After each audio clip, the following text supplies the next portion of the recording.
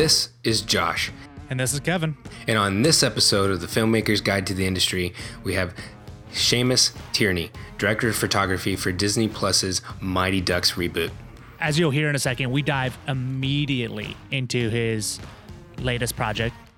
And from there, he just gives us more and more information on how he lights, his upbringing in Grip and Electric. He was a DP on the second season of You, the Netflix series. There was so much we talked about. Seamus, really appreciate you being on the podcast and talking with us. When we touched base last week, you kind of were explaining to me that you're in Vancouver right now, and you've kind of been there since the start of the COVID pandemic. With everything going on, why did you choose to stay in Vancouver? Yeah, so I'm up here. I got hired to shoot a series for Disney Plus. So the reboot of the Mighty Ducks franchise. They're turning it into a series. I think it's just 10 episodes for the first season. We'll see if we get a second season. We don't know. But yeah, so we shot the pilot. I guess you call it a pilot, even though it had all been paid for already. So it wasn't like we were, testing the water. So we shot the pilot. I came up here. We did about 3 or 4 weeks of prep. We shot for just shy of 2 weeks. And then we were on hiatus, basically waiting for 3 weeks while Disney sort of cut the pilot, and we were supposed to start prep again after that 3 week hiatus. And I stayed. And then as that was winding down, the lockdown happened, and not knowing exactly how long it was going to last, I figured I'd stay up here in BC. I didn't really want to get on a plane. And it seemed real safe because there were very few cases here at that point, and the numbers are still really good up in BC. I'd paid rent to stay here already, so I just figured I'd stay. It's beautiful. It was a good choice, I think. Yeah.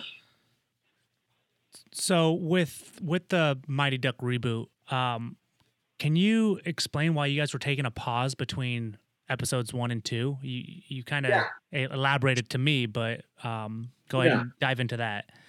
I think I did. I've never heard of that process before, but then when I talked to another cinematography friend of mine, Allison Kelly, who shot, I think she shot that show for Disney called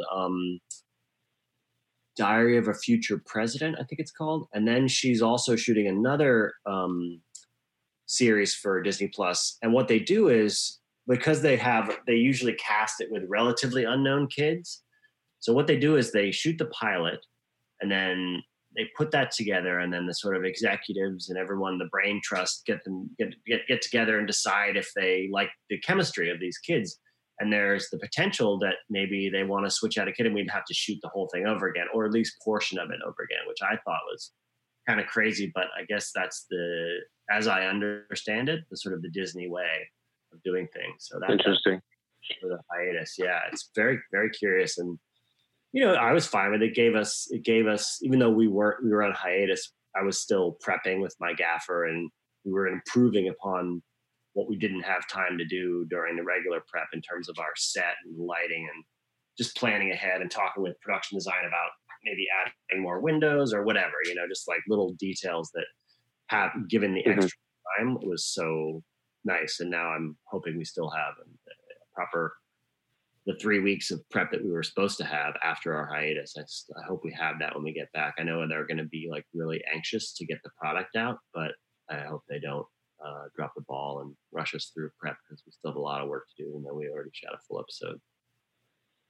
Have you been able to see any rough cuts or anything like that? I mean, when you say that they edit that pilot together, do they go ahead and, finish it completely, do the color grade, do everything? So have you been kind of working on the post of the first episode as well? Yeah. I mean, we did all that, which was also very nice to sort of, occupy myself with that. But they took it all the way through. They call it, they showed me the final cut. Oh, wow. They're happy with it. We color timed it. I kind of remotely did that. I'm I'll get a shot at before we deliver all 10 episodes. I'm hoping I get a shot at like another pass where I can physically with the color timer they're all based in LA. So I don't know if that's going to happen. We'll see. But yeah, we shot it. The director of the pilot went down to LA because this was all pre-lockdown, and he sat in and they cut it, and they, eventually they give it over to the Disney folks and they sort of do their pass and then they finalize it. And yeah, I got an email and a Pix link to watch the final, and it's pretty good. Yeah. Did you find like working with Disney to be different than, other episodic stuff that you might have done? Was there anything different to, Disney kind of running the ship, or did it seem business as usual? No. So here's the thing with Disney. So I'll give you a breakdown of the way that it's structured for, as I understand it, the Disney Plus thing. So Disney Plus, you think about it, basically it's just the Disney catalog. You've got Star Wars on there. You've got every Disney movie ever made. But then they got wise. They're like, well, we need to create original content, but they're not a television studio, in quotes. So, they own ABC Universal. So they're using ABC Universal as their production services people, basically, because they make a lot of TV shows. And so the combination, it's really weird because you're sort of dealing with three different entities. You're dealing with ABC Universal, you're dealing with Disney, and then you're dealing with the on-ground production, which is run by a company called Stage 49. It's a Canadian-based company. They do a bunch of TV shows, and they're the production services people for the show up here. Right. Right. So it's basically, it was a lot of like meetings, like a video conferencing between the three entities. And it was a little weird because I don't want to say this too much on the record, but I don't think that the Disney folks know how to do TV shows yet. I think they're trying to find their way and find the theme or the mood or the whatever that they want to represent on their channel. Like you have Netflix, there's a Netflix, all those shows, and there's sort of, yes, there's a variation, but it's a Netflix movie or it's an Amazon movie. They've got their brand already going, Right. Whereas with Disney, I think they're trying to figure out what they want to be and, who they want to cater to. Right. So the mandate for Mighty Ducks was, we want it to be cinematic, and it has to look like a movie, and it has to not be kind of a regular network television show,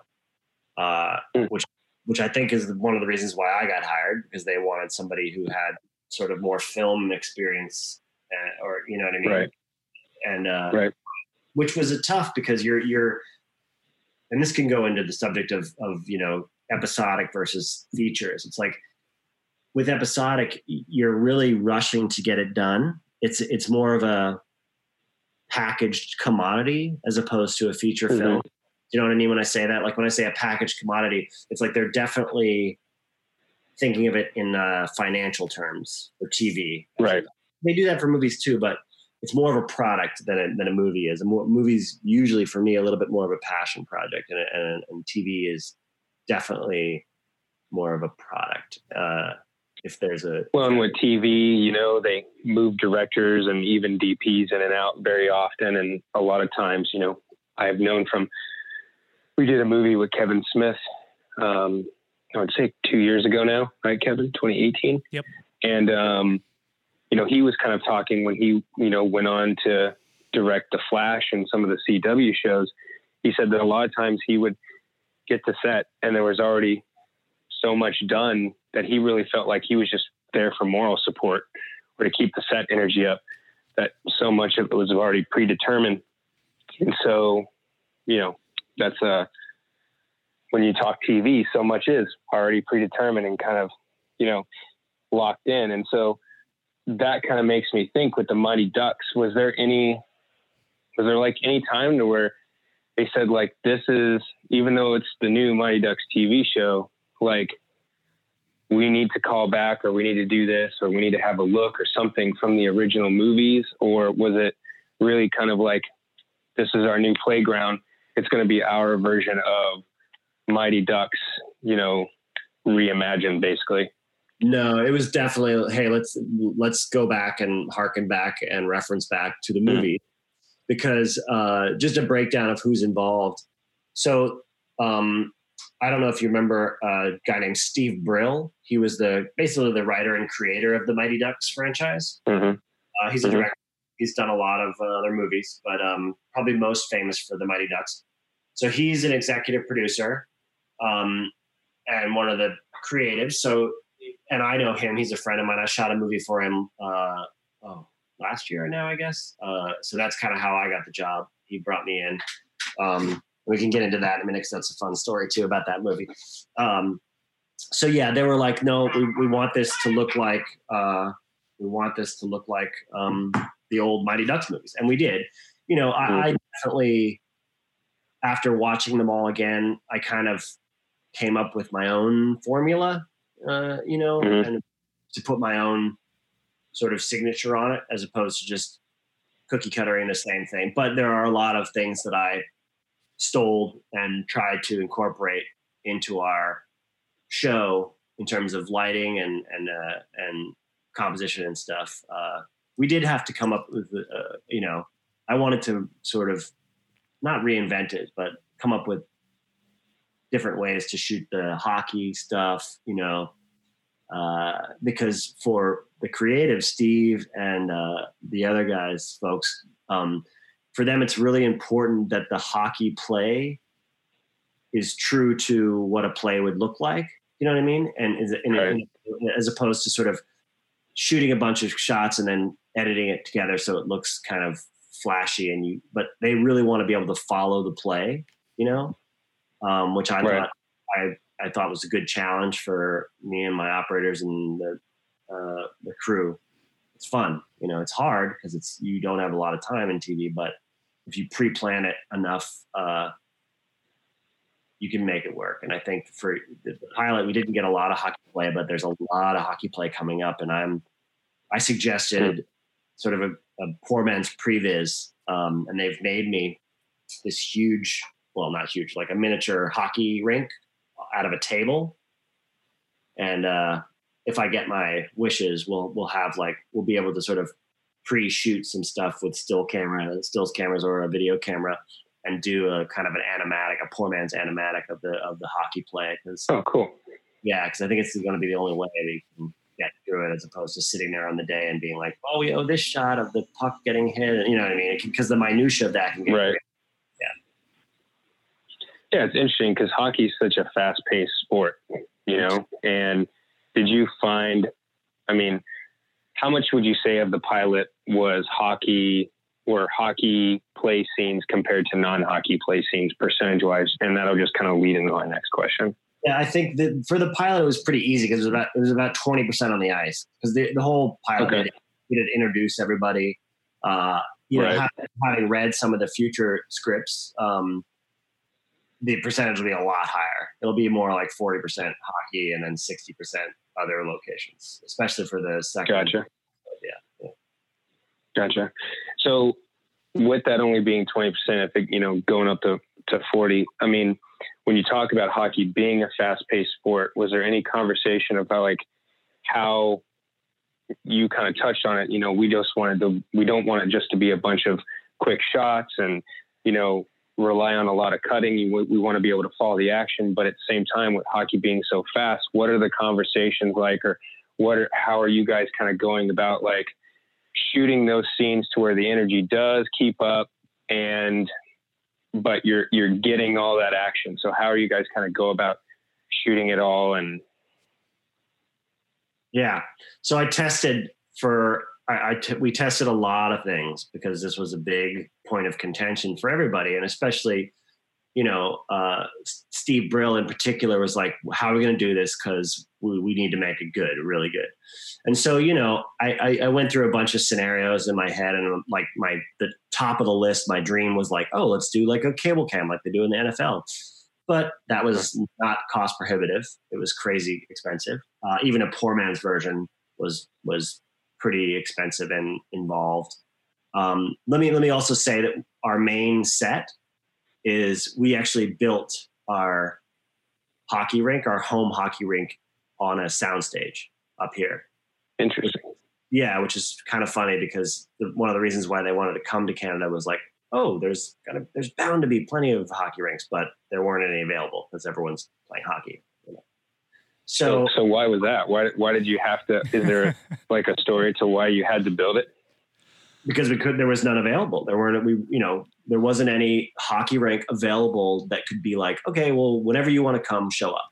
Yeah, because they can't pre-plan that far ahead. But you guys went around looking for hockey rinks. That's what you were telling me. We exhausted. I spent so much time in vans going to hockey rinks to like look at them and then they were like, oh, we could make this one work for this and that. It made total sense that they were going to build a hockey rink in the end, because it's when I say it's a hockey rink, it's also like many other sets within that hockey rink, meaning there's a snack bar area, there's an office where if I would tell you the story of, the basic story, but one of the main characters' office, and then there's bleachers, and there's going to be a locker room, and there's hallways, you know what I mean? You can shoot a lot of other stuff. Right. And there's an entrance that they're going to make the facade look like so you can shoot back into the building. It just made sense. And it's really cool set. Like they took 2 sound stages and tore the wall between them down, and we built the whole thing in there. Wow. So, wow. So the other luxury is that I had an ice rink that I could test stuff on. So we did, right. We tested a bunch of different ways to sort of maximize the hockey play and also have a stabilized enough camera that, we could follow the action. So, I mean, we did a guy being pushed on a dolly with steady cam arm, like a Garfield mount. We did this like a butt dolly, with the risers and an operator skating and trying to operate at the same time. We did just a straight up guy on skates with a steady cam. But what I ended up, and then I took we took a hi-hat and inverted that and put in drilled the hockey pucks in the bottom of it. Which actually worked. And then you put a little handle, like it looks like a lawnmower, which works pretty good. And then I tried a Ronin on several of these rigs. And the problem with the Ronin was there's sort of a slight delay in the response. So, which you wouldn't notice if you were doing any other shot, but if you need to sort of pan over to whip to find the hockey puck or to follow the player, it's a little different.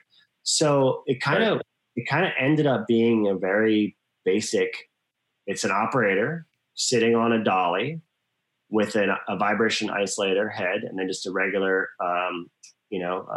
fluid head, and a very skilled skater or 2 that are the dolly grips. And that's interesting. That was the best way, because then, you don't get every shot and you miss some stuff, but it can be a lot more organic with the operator. Or sometimes we did a handheld, the guy's handheld sitting on the dolly being pushed. And the reason why the dolly works better than some sort of a platform with a riser or something is that it's got more weight to it. So if the guys are strong enough to push it around, it's a little more stable, Yeah. Right. Okay. Interesting. So did you find yourself also using other platforms and stuff as well? I mean, I'm guessing you're still using technos and, stuff like that, or no, or is this really just kind of keeping the camera on the ice and the action? No, we did a couple of things with a techno arm for it's this whole introduction of all the teams, and I needed a lot more scope and crane and height and sort of what would you call a sexier move. as opposed to like a more rugged gameplay stuff. And I'm sure we'll do that again. But I got to tell you, I like the dolly operator action the best, where you're on the ice, you know? Right. Very cool. Yeah. We also did some like longer lens stuff, as you know, from the audience. We did a bunch of passes. Right. We just to connect ourselves to our audience that's watching the hockey games, you know? But yeah, I really dug, it's a little shaky sometimes, and I might have to go in and do a little bit of stabilization, but we're shooting at I got enough info there. I can push in a little. With all this going on, how many ops do you have, you know, on the ice rink scenes? Is it just one at a time and you're, you know, focusing on one shot at, or how many cameras do you? It's usually two, you know, kind of a wide and a tight, as you would with most other things. And they're kind of following each other close together, you know? Very cool. Or there's an operator laying in wait for a shot, knowing that you know, someone's going to slap shot the puck here, or they're going to crash here, you know. But yeah, it's I'm not going to lie and say you can always have two, because you can't. If so much action, you got to go down to one camera. But I don't think we had to do that too often. I think my operators managed, and the dolly grits managed to communicate enough to stay out of each other's way. Plus, we have a very great like a hockey coordinator, and he like a coach. He basically draws out the play, and the actors and players have already rehearsed that, so we know where they're going to go roughly, you know. So that gives the operators some info as to what's going to happen. It's not just a free for all, like, okay, play hockey, you know. We're doing specific moves to capture the play as it would be played in a game, because that's what the creatives want. They want, you know, like I said, it needs to be like a hockey game. It can't be fake. You can't fake it. Gotcha. Right. And were a lot of the actors also, you know, skating and doing, you know, playing the game, or was it a mixture of talent and stunt guys or players? It's a mixture of the talent and stunt folks. It's so funny. Like the kids all had to come up like 3 weeks early and basically start skate camp. You know, they skated every morning and they're learning how to skate, because only like 2 of them actually knew how to skate, which is hilarious. And then I don't want to give too much away, but I don't know if I can talk about this. It's so fucking funny though. So the guy who's like, I don't know if I can give this away. I probably shouldn't, but you'll see. And the one kid that actually can skate, it doesn't matter for the show. Gotcha. Wow. All right. You know, one thing that I definitely want to hear your point of view on is with these episodics. I mean, you're obviously working on Mighty Duck, which, you know, we've just dived into pretty extensively, but you also were a DP on season 2 of You on Netflix. 6 episodes? Five? Okay. So when you are working on an episodic in comparison to a feature film, there's obviously more time in episodics across all the episodes. So thus meaning there's more, you know, locations, more characters, more that you have to kind of worry about. You know, you as a DP, how are you kind of handling the extra shots, the added locations, the additional variables? Are you kind of taking your feature film experience and just expanding that, or are you doing anything different? Yeah, it's a little, you have to be a little less precious, I find, about things. And you also have to be, you basically just notching it up a couple gears. You know what I mean? Like, you're going into overdrive sometimes. And, you know, with enough sort of pre-planning, you can mitigate having to compromise too much in terms of the look. But with You, it was a lot of stuff in that show, you know. They were also pretty smart about it. They built a lot of the locations to connect to each other I don't know if you've seen the show, but there's like a whole sort of a store that he works in, and it's, you know, it's a kitchen and prep, and there's a whole like back area, and that was all one big set that we were able to move through nicely, which really helped because you could kind of light the space and then move within it pretty easily, and that helped us a lot in terms of getting through the page count. But you're right. I mean, there's a lot more to a TV show. In a certain way there is, and in another way there's not, because once you go to all your locations, you're pretty much assured that you're going to go back there.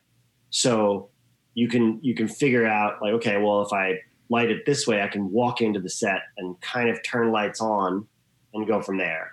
You know, you've always got this sort of base layer established ahead of time, hopefully. Or, you know, at least after the first episode or two, you're like, okay, I got this. When we go into this room, I got to put up this lights and put some snow blanket on it, and we're good to shoot. So yeah, but then, you know, like you said, you do end up with like a curveball every episode where it's like, okay, we're going to the woods now, you know, and it's like, oof, yeah, it's crazy. TV is a crazy ride, man. It's like, it's very high octane. You mentioned page count. Is there kind of a normal amount of pages that you're expected to get through on the episodics? Yeah. Per day. Yeah. I mean, I'd say features, for me, it's like, I don't know, 4 pages a day. TV can be anywhere like 7 to 9, maybe 11 sometimes, you know. Oof. Yeah, you get the sides for the day, and you're like, this is a novella. It's like you know. I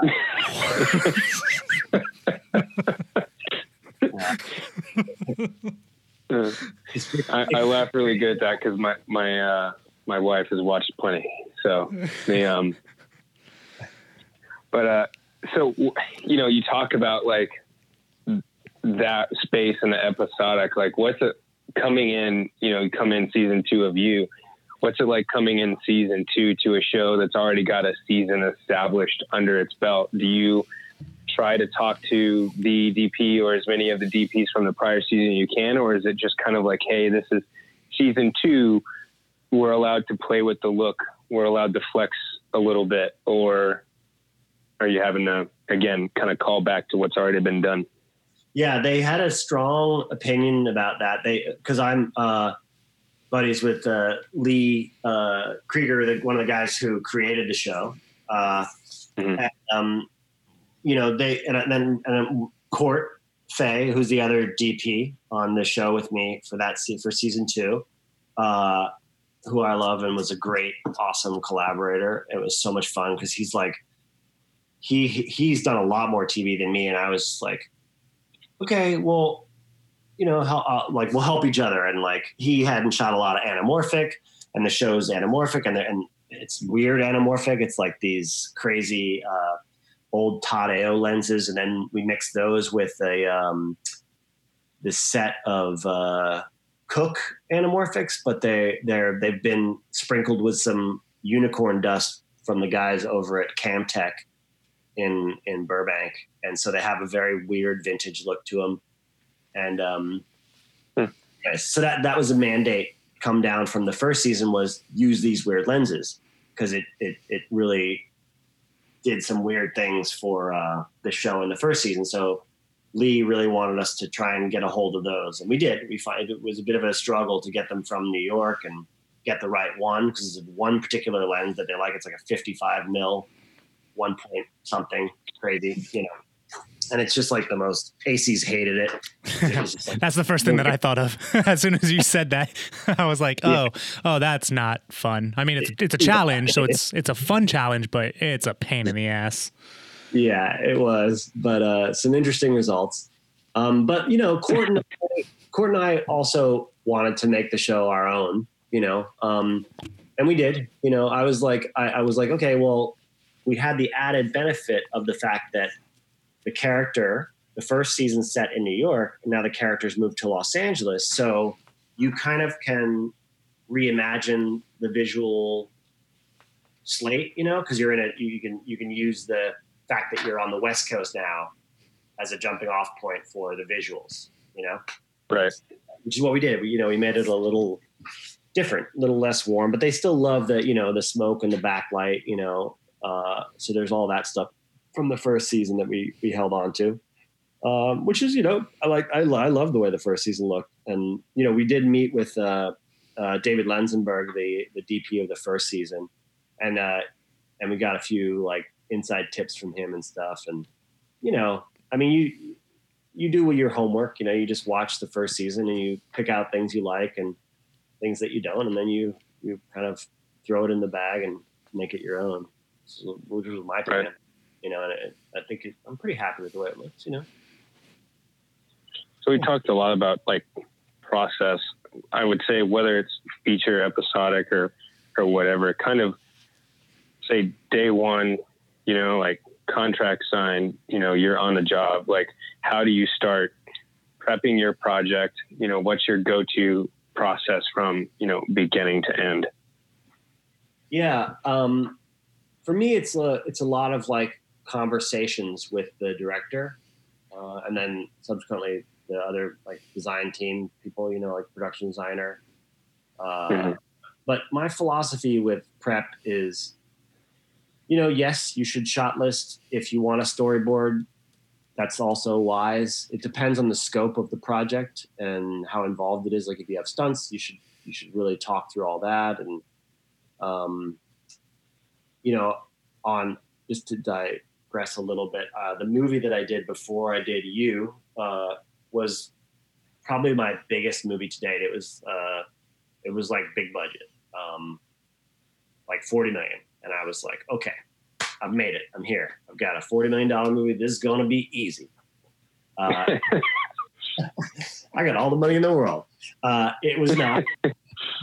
It was very challenging and very hard, but I got to do a lot of very cool things, and we got to plan them out as much as you could, as opposed to like a lower budget movie where you don't have as much prep time and you don't have as many resources.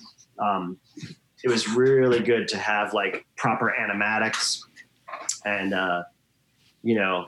schematics of lighting setups that were huge, but lots of fun.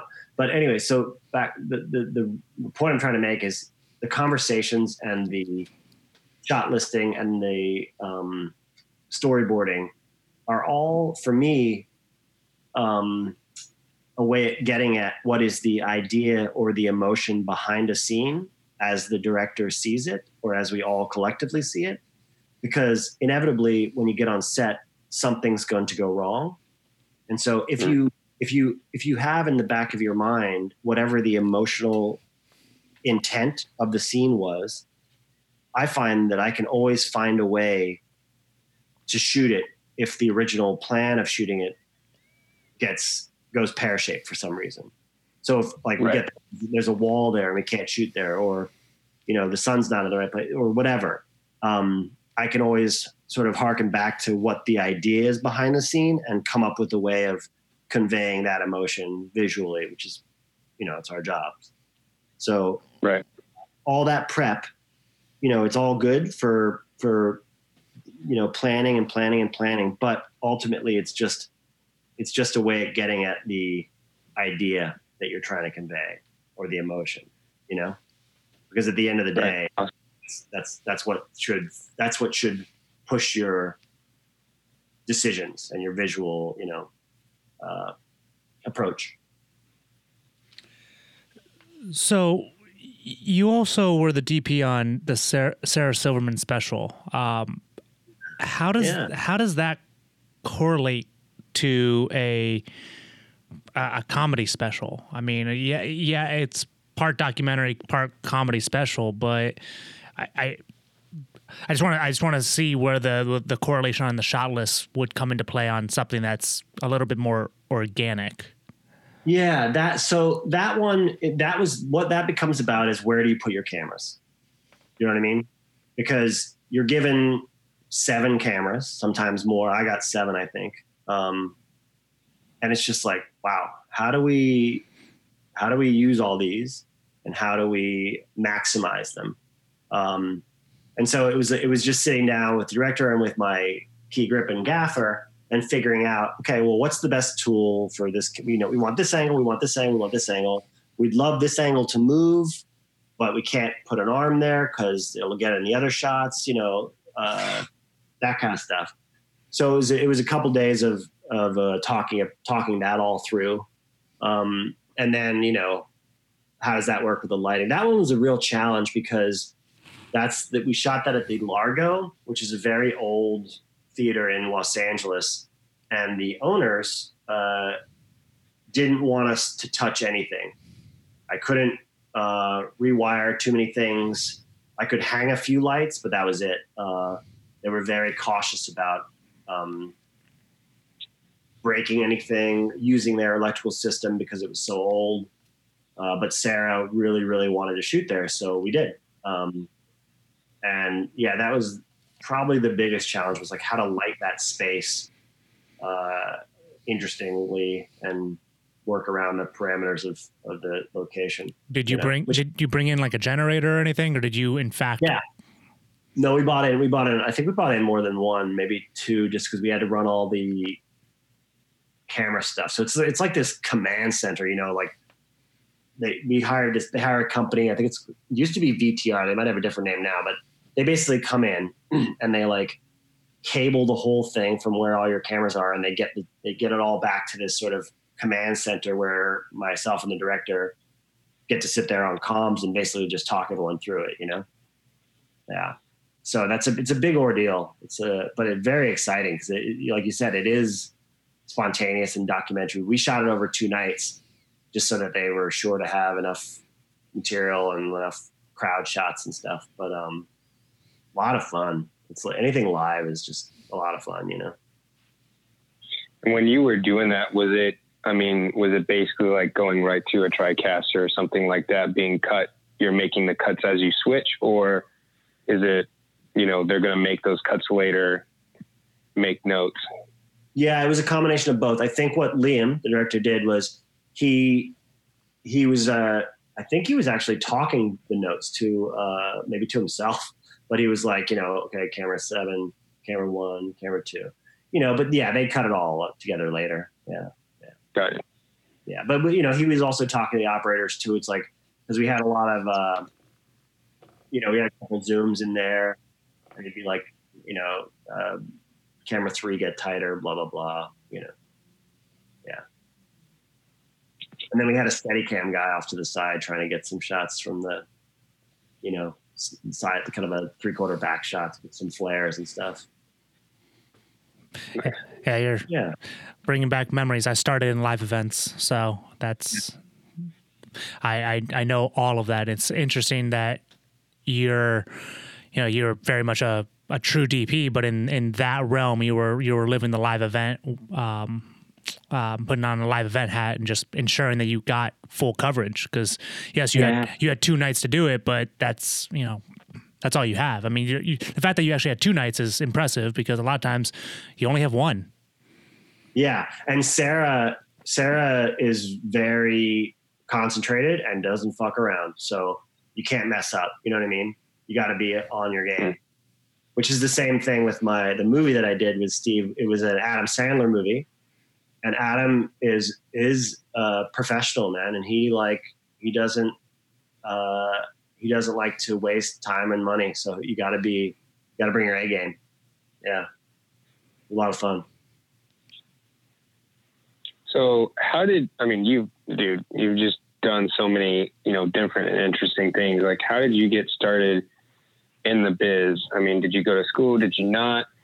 What's been your journey to this point?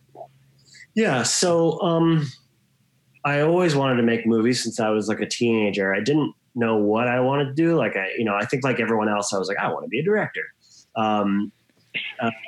Yeah, ditto. Because you just don't know what all the other positions are, Right. So just a brief history. I grew up in Hawaii and Australia. I'm half Australian, half American. I lived in Australia till I was about 21, 22. And then I came back to America and I came to the East Coast. And I was like trying to think about going to school, like, okay, I'll try and get into NYU or something. And I was working in this little coffee shop, and a friend knew that I wanted to get into film, and he cut out this little piece of paper from the Village Voice, and it said film PAs wanted. And I had no idea what a PA was, but I went in for the job. I got the job. I think I was making, I was officially, like unofficially, like an intern, because I think I was making like $50 a week.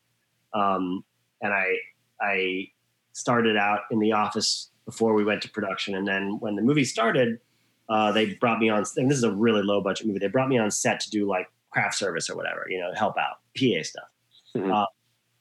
But I kept watching the Grip Electric guys, and they were like, as you sometimes are on a small film, they were short staffed, so I started watching, and then like I'd hear some guy call for some wedges, and I go, oh, let me grab those. So I'd grab them, and like bring me a wedge. Instead of bringing him one, you bring him three, And so halfway through the job, the gaffer was like, we don't have enough people.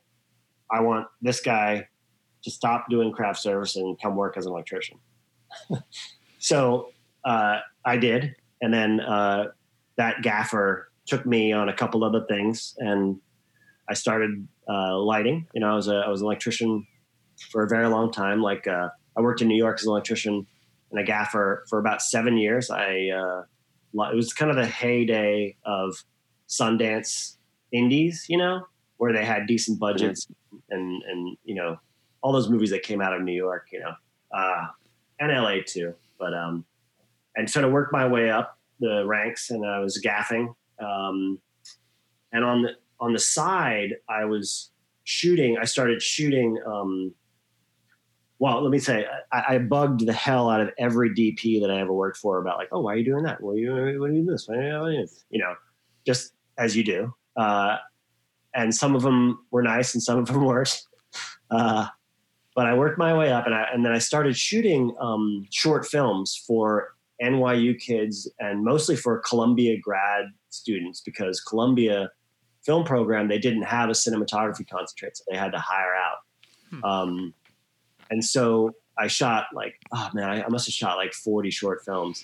And what I would do is, we were still shooting on film back then. And so occasionally they didn't have any money, or not a lot of money. So we'd shoot on 16, and every once in a while I'd say, look, why don't you let me pay the difference, and we'll shoot on 35, and I'll pay the difference from the money that I'm making as a gaffer or an electrician. And that's how I sort of built up a reel. I also, just as a side note, I also started lighting for a stills photographer, a guy named Steven Klein. And I worked for Steven for about 3 years off and on. And I got to give credit to that time where I learned a lot about lighting, because Steven wanted very cinematic type lighting. And sometimes we use strobes, and sometimes we use movie lights. And what I found with strobes was, it's not like you set up a scene and you light it and you can see how the light is and you can change it. With a strobe, you have to sort of pre-visualize what a light's going to do before you set it. So that really helped me to become a stronger lighter, Anyways, so back to the short film. So I shot a lot of short films. A couple of them won some awards and whatnot. And then I decided to go back to school, and I applied to AFI, and I got in, and went to Los Angeles, and did my 2.5 years at AFI, and started getting movies. I was shooting a movie the day that I graduated from AFI. And I had to leave the set and go to the graduation ceremony and then come back. But that's kind of unusual. I took anything and everything in the beginning. I shot horror movies. I shot stupid comedies. I shot whatever, as you should. As anybody listening wants advice on how to do it, just shoot everything. And you can get picky later. And so a lot of the movies that I shot in the beginning were East Coast New York movies, because that's where I knew people and had producers that now knew I was the shooter, and that's where my agent was based. And and I got an agent just after I got out of school because of a short that I shot, one of these shorts, and it won some festival thing. And my agents, an agency called me out of the blue, and they were like, "Oh, do you have representation?" And I was like, "No," like I never even thought I was, at a level where I could have an agent. And they were like, well, blah blah blah. So and they took me on, and I still have the same agent. Nice. Yeah. And so I mean, maybe apart from the like shoot stuff, what's the one thing that you would, if you had all the knowledge you have now and younger you was, working at that coffee shop, would you say like, yeah, still go for that, PA job? Or what would you say to like the younger you now? What would be that like one piece of advice that you would want if you could get it when you were just starting out? Oh man. I don't know. I mean, I got to be honest. I think my journey, I'm super happy with the way that it's panned out. Mm. I think it's like, it's going to sound a little hippie, but, when I first started out, I would, kill yourself, or you take every job, blah, blah, blah.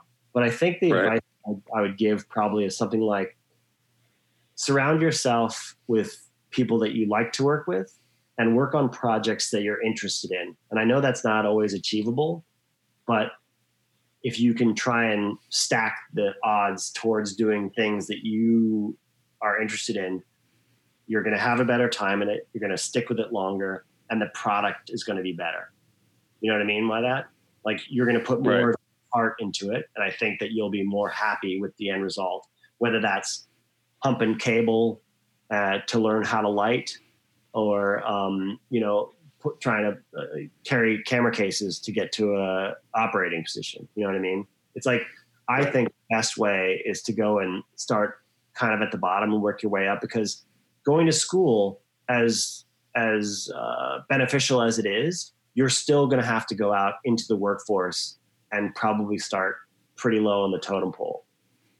I didn't do undergrad film. I went straight to grad school. And the reason why I went back to school was because I wanted to stop gaffing and just concentrate on shooting. And that seemed like a very good option, because it forced me into not gaffing and making money, cause it's you can get it into a niche, and it's like, I can work all the time as a gaffer, and I make a lot of money, and it's great. Why do I want to go back to zero and start over and try and become a shooter? It's like, but if that's what you really want, then you gotta eat soup for a little while, and starve a little bit and work your way up. Right. Yeah. So one thing you said earlier that was interesting too, you talked about, when you had the kitchen on, you talked about, lighting the room. Do you have like a philosophy on light, or one way that you kind of, no matter what project you're on, you kind of bring that philosophy to how you're going to light it? Some people are light the space, and I mean, what's your philosophy to that? Yeah, I try to do this thing where it's like, if you're using more than 3 lights, you're probably doing something wrong. And that's not always the case, but that mentality and that idea is usually right, because, and I'll preface that by saying that's in a room. If you're using more than 3 lights, then you're just too much, So I like to light the space and let the actors move within it. I like to light from windows or practicals, because I don't like to, if the director and the actor wants the character to get up and walk over that part of the room, I don't want to be the person that's restricting them from doing that, because that's part of what they want to do. You know what I mean? And so I try and light to facilitate that. And I try and light quickly so that if things change, I can accommodate an actor wanting to go over there, or a director reinventing the shot, which is not always the funnest thing in the world, but it happens. And for some reason,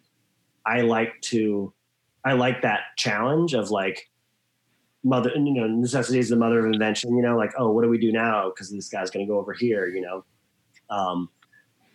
I don't know if I'm explaining myself well enough, but no, definitely. Yeah, you are. I'm getting it. Okay, cool. Yeah. I mean, light for me is such an infinite thing in the possibility. That's why I love it. That's why I love lighting, because there is no right way to do it. And I've done so many crazy, cool things just because I wanted to try it out. Like I remember, when I was lighting for the photographer, I wanted to make a Black Mariah. Do you know what that is? It's like the old studio where they would have 4 walls, but they wouldn't have a roof, and they would use the sun to light the space, And so I recreated that. Yeah, I recreated that on a soundstage I think it was for a Britney Spears album cover that we shot. And it's like, they built this old like cabin, and she's sitting on the porch, and I ringed the whole thing with black, big solids. And then I put like 3 layers of muslin over the top and just pounded all this light in. And it's this beautiful, soft falling light, as if you were outside on a sort of a cloudy day. And it seems ridiculous, but it's like, I want to try this because that's how they used to do it, Or like you find a dirty mattress in an alleyway, and you bounce a light off of that, and it creates this like certain color and certain texture, things like that. That's the stuff that gets me off, and that's where the juice is. It's like, yeah. I used to do all kinds of crazy stuff, like take rolls of toilet paper on a C-stand and like break up light that way, or like you take a coffee filter and you put it in front of a light, or just weird stuff. Right. Yeah. So that's that kind of like, early on indie film mentality too, of just like using what you have to get your scenes shot. Because once you kind of get to a certain point, those, ways of being, ingenuitive kind of go out the door, because now you've got a 10-ton truck with all the goodies and, all the, the newest of the new stuff. And I mean, I'm sure there's still interesting ways and things you do to problem solve, but it's kind of the same thing for me. I remember those days, like right out of film school, or the first early films you do. And it's like, I don't care. Just, we'll black it out with a bed sheet or something, and, you do what you do. Yeah. And now, yeah. And now like the flip side of that now is like the big movie I did. I say big, big-ish. We had to be in this cornfield, like a corn maze that we actually made. It was really cool. Like we planted the corn. I didn't, but somebody did. Planted the corn in pre-production, and then it grew, and we cut the maze that we wanted. Like we made the design, and I cut. So there was like only a few stalks, so I could shoot through it. But we had to be there. It's a Halloween movie, right? But we shot it in the middle of summer, so the nights are like maybe 7 hours long if you're lucky, And so we had to be there for 3 days, and we had kids, so they could only work to a certain hour. So my gaffer and my key grip and I were like, how are we going to light this so that we don't have to keep moving stuff around all night? And we came up with like the idea of building like a moon box.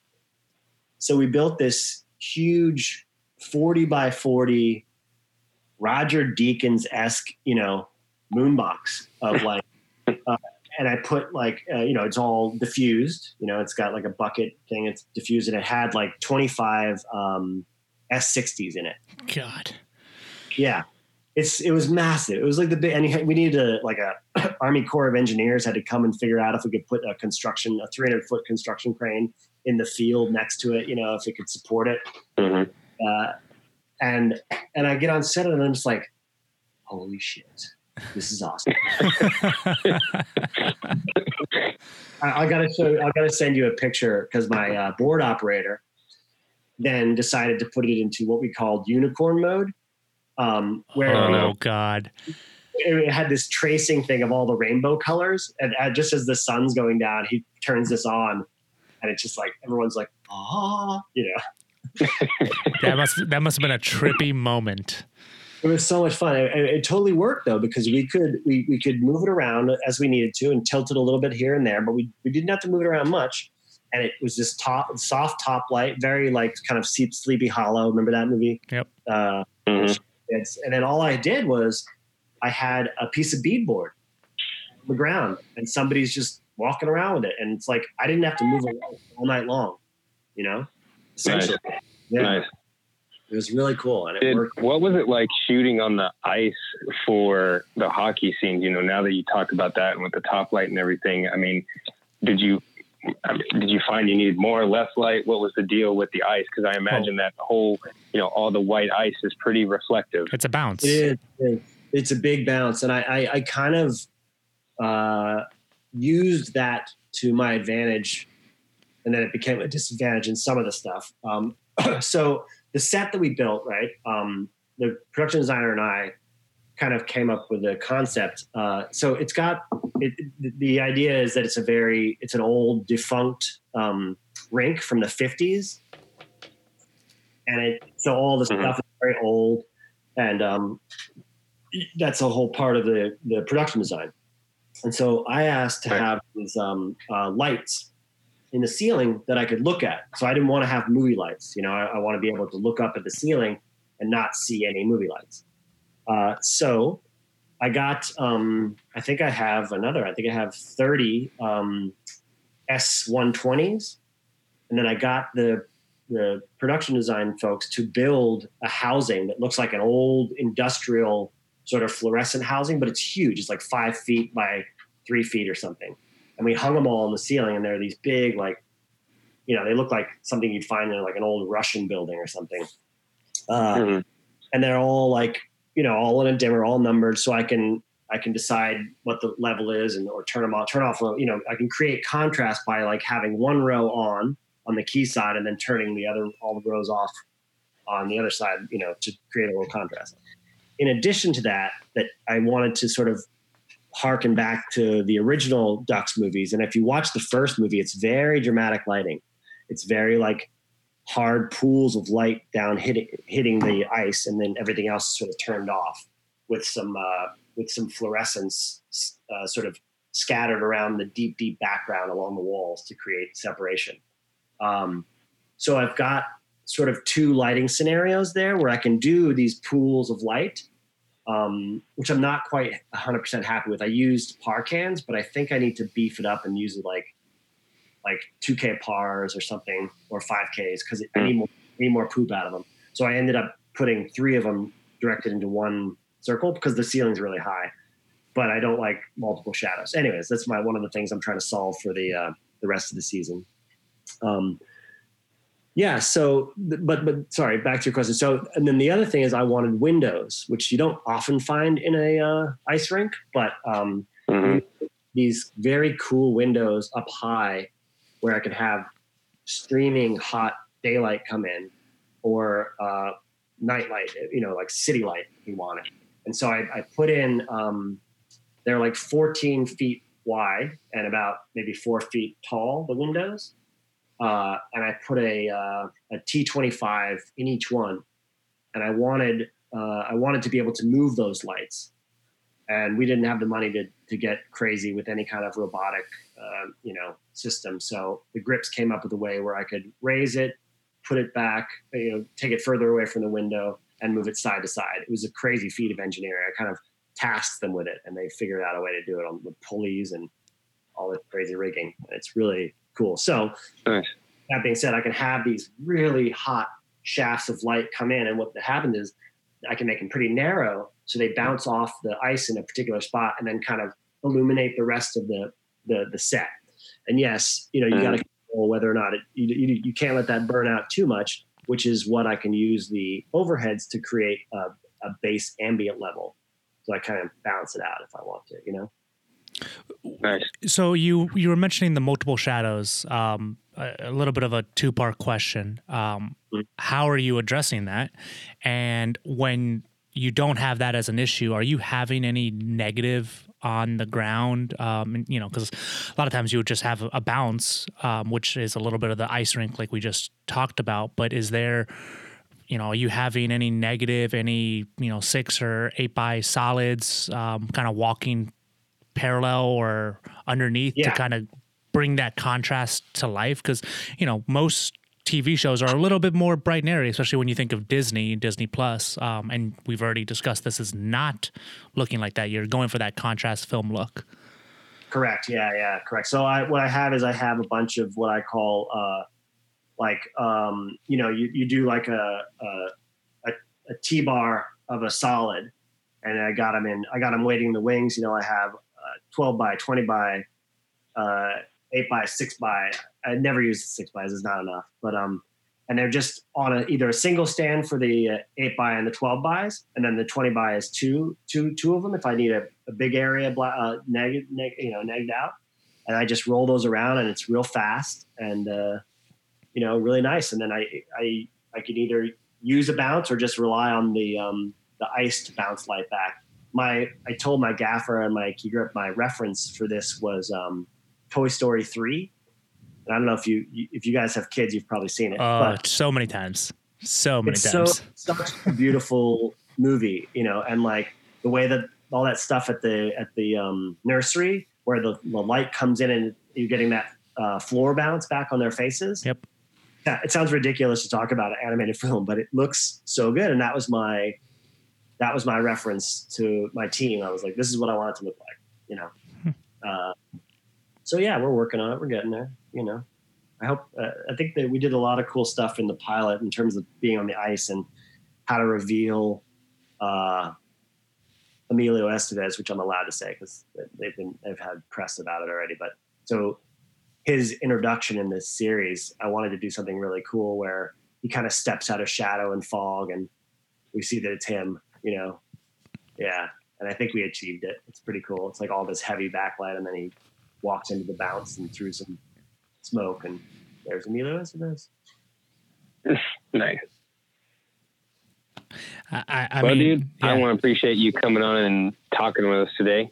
That was super awesome, really informative. There's one project that I definitely want to talk to you about. Might be something we leave maybe for part 2 at a later date, but let me hear. I'll bring it up real quick because it's kind of like at the point where, Centrigrade. The concept of being trapped in the car is really interesting to me, and that's definitely something I would love to maybe on another episode pick your brain about. That was a lot of fun and crazy shoot. We should definitely talk about that one. For every, just to get me a little just to get a little taste. But were you soundstage or were you actually outside? How was that kind of? Okay, so again, I'm gonna pause you real quick just so because we dived in so quickly, just so anyone listening knows what we're talking about. You have a film Centrigrade coming out. It's currently set to release this August, correct? Yeah. So that's what we're diving into. So go ahead, Seamus. You can go from there. Okay. So just so people know, Centrigrade is a story about two people trapped in the ice in a car, and in actuality, I think they're in there for 21 days, maybe. So we had to figure out how you wake up. As the audience wakes up, as these folks wake up in the car that's buried in the ice. That's how the movie starts. And I'm not going to say if they get out or not, but there you go. So we had to figure out a way to do this. But we didn't have a lot of money, but because it was designed to be a contained movie, So we exhausted all kinds of things. Like, how do we find a soundstage? And the director was like, I want it to be cold. I want to see their breath. I want to actually be in that temperature. And so we were challenged with how to do that. We ended up finding an ice cream manufacturer, and we rented their freezer. So we rented 2 big freezer trucks, and we took all their ice cream out of their ice cream freezer and put it in these trucks outside. And then we took 2 cars and we put them on go jacks, and we brought them into the freezer, and we shot in the freezer. And I can tell you all kinds of stuff about how I wanted the light to be, particularly through the ice in the windows. So it had to be real ice. Because if you use, I did some tests, and if you use like any kind of fake stuff, it tends to go green and brown, and I wanted it to be more blue. Anyways, yeah, I don't know how deep you want to go into it now, but it was a lot of fun and very challenging. And then also the other thing is the director wanted to shoot anamorphic. And as we all know, anamorphic automatically comes with a minimum focal distance issues. Do you know what I mean? Like on the average lens, it's about 3.5 feet. So how the hell was I going to get the camera where we needed it to be and find a way to be within that, to be outside of that minimal focal distance? I mean, is it fair to say that you pretty much were always riding the minimum distance, like on a? So I found a really cool set of lenses. They're called the Scorpio anamorphics, made by a Spanish company. The guys who they also make cranes. Service Vision, I want to say. Oh, sorry, I'm just looking it up. Very good. Anyways, those lenses, the wider lenses, you can get down to like 16 inches, 18 inches minimal focal distance. So I used those a lot. But yeah, and then that with a combination of a lot of diopters often, to get the shots we needed with the camera where it wanted to be. Yeah.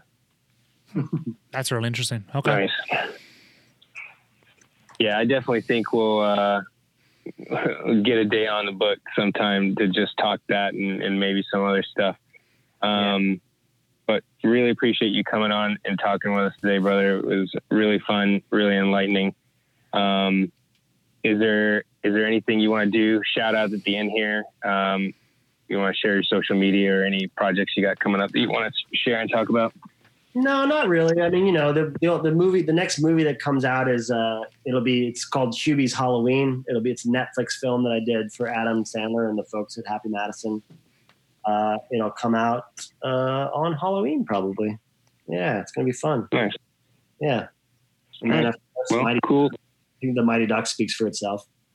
Yeah, you got a few projects coming out this year that are gonna be really excited to see.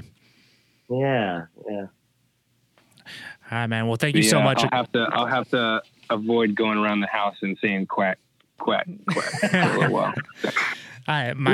My wife had never seen it, which I'm not surprised by. She seems to miss some movies that I'm just like, how did you not see that growing up? So we had a Mighty Duck marathon about 3-ish months ago. Nice. Yeah, and I very legitimately got my 2.5-year-old to start saying quack, quack, quack. And she was just like, for real, we're doing this? And I'm like, duh? You married me. You didn't see this coming? Awesome. So, but man, thanks again for hopping on with us and giving us a lot of good insight. Really excited to see, the 2 movies along with Mighty Ducks coming out in the near future. Cool, man. Yeah. Thanks, guys. It was good. And happy shooting. Enjoy the upcoming hikes that you have and production right around the corner. Yeah, I'm hoping it starts soon. Wow. Sounds good, man. Thanks for coming on. Okay. Bye. Thanks, guys. All right. Thanks. Bye. Bye. Kevin, it's the end of the podcast. Josh, that means that everybody needs to stop what they're doing, write us a review, and subscribe for future episodes. Yeah, I mean, it would really help us out a lot.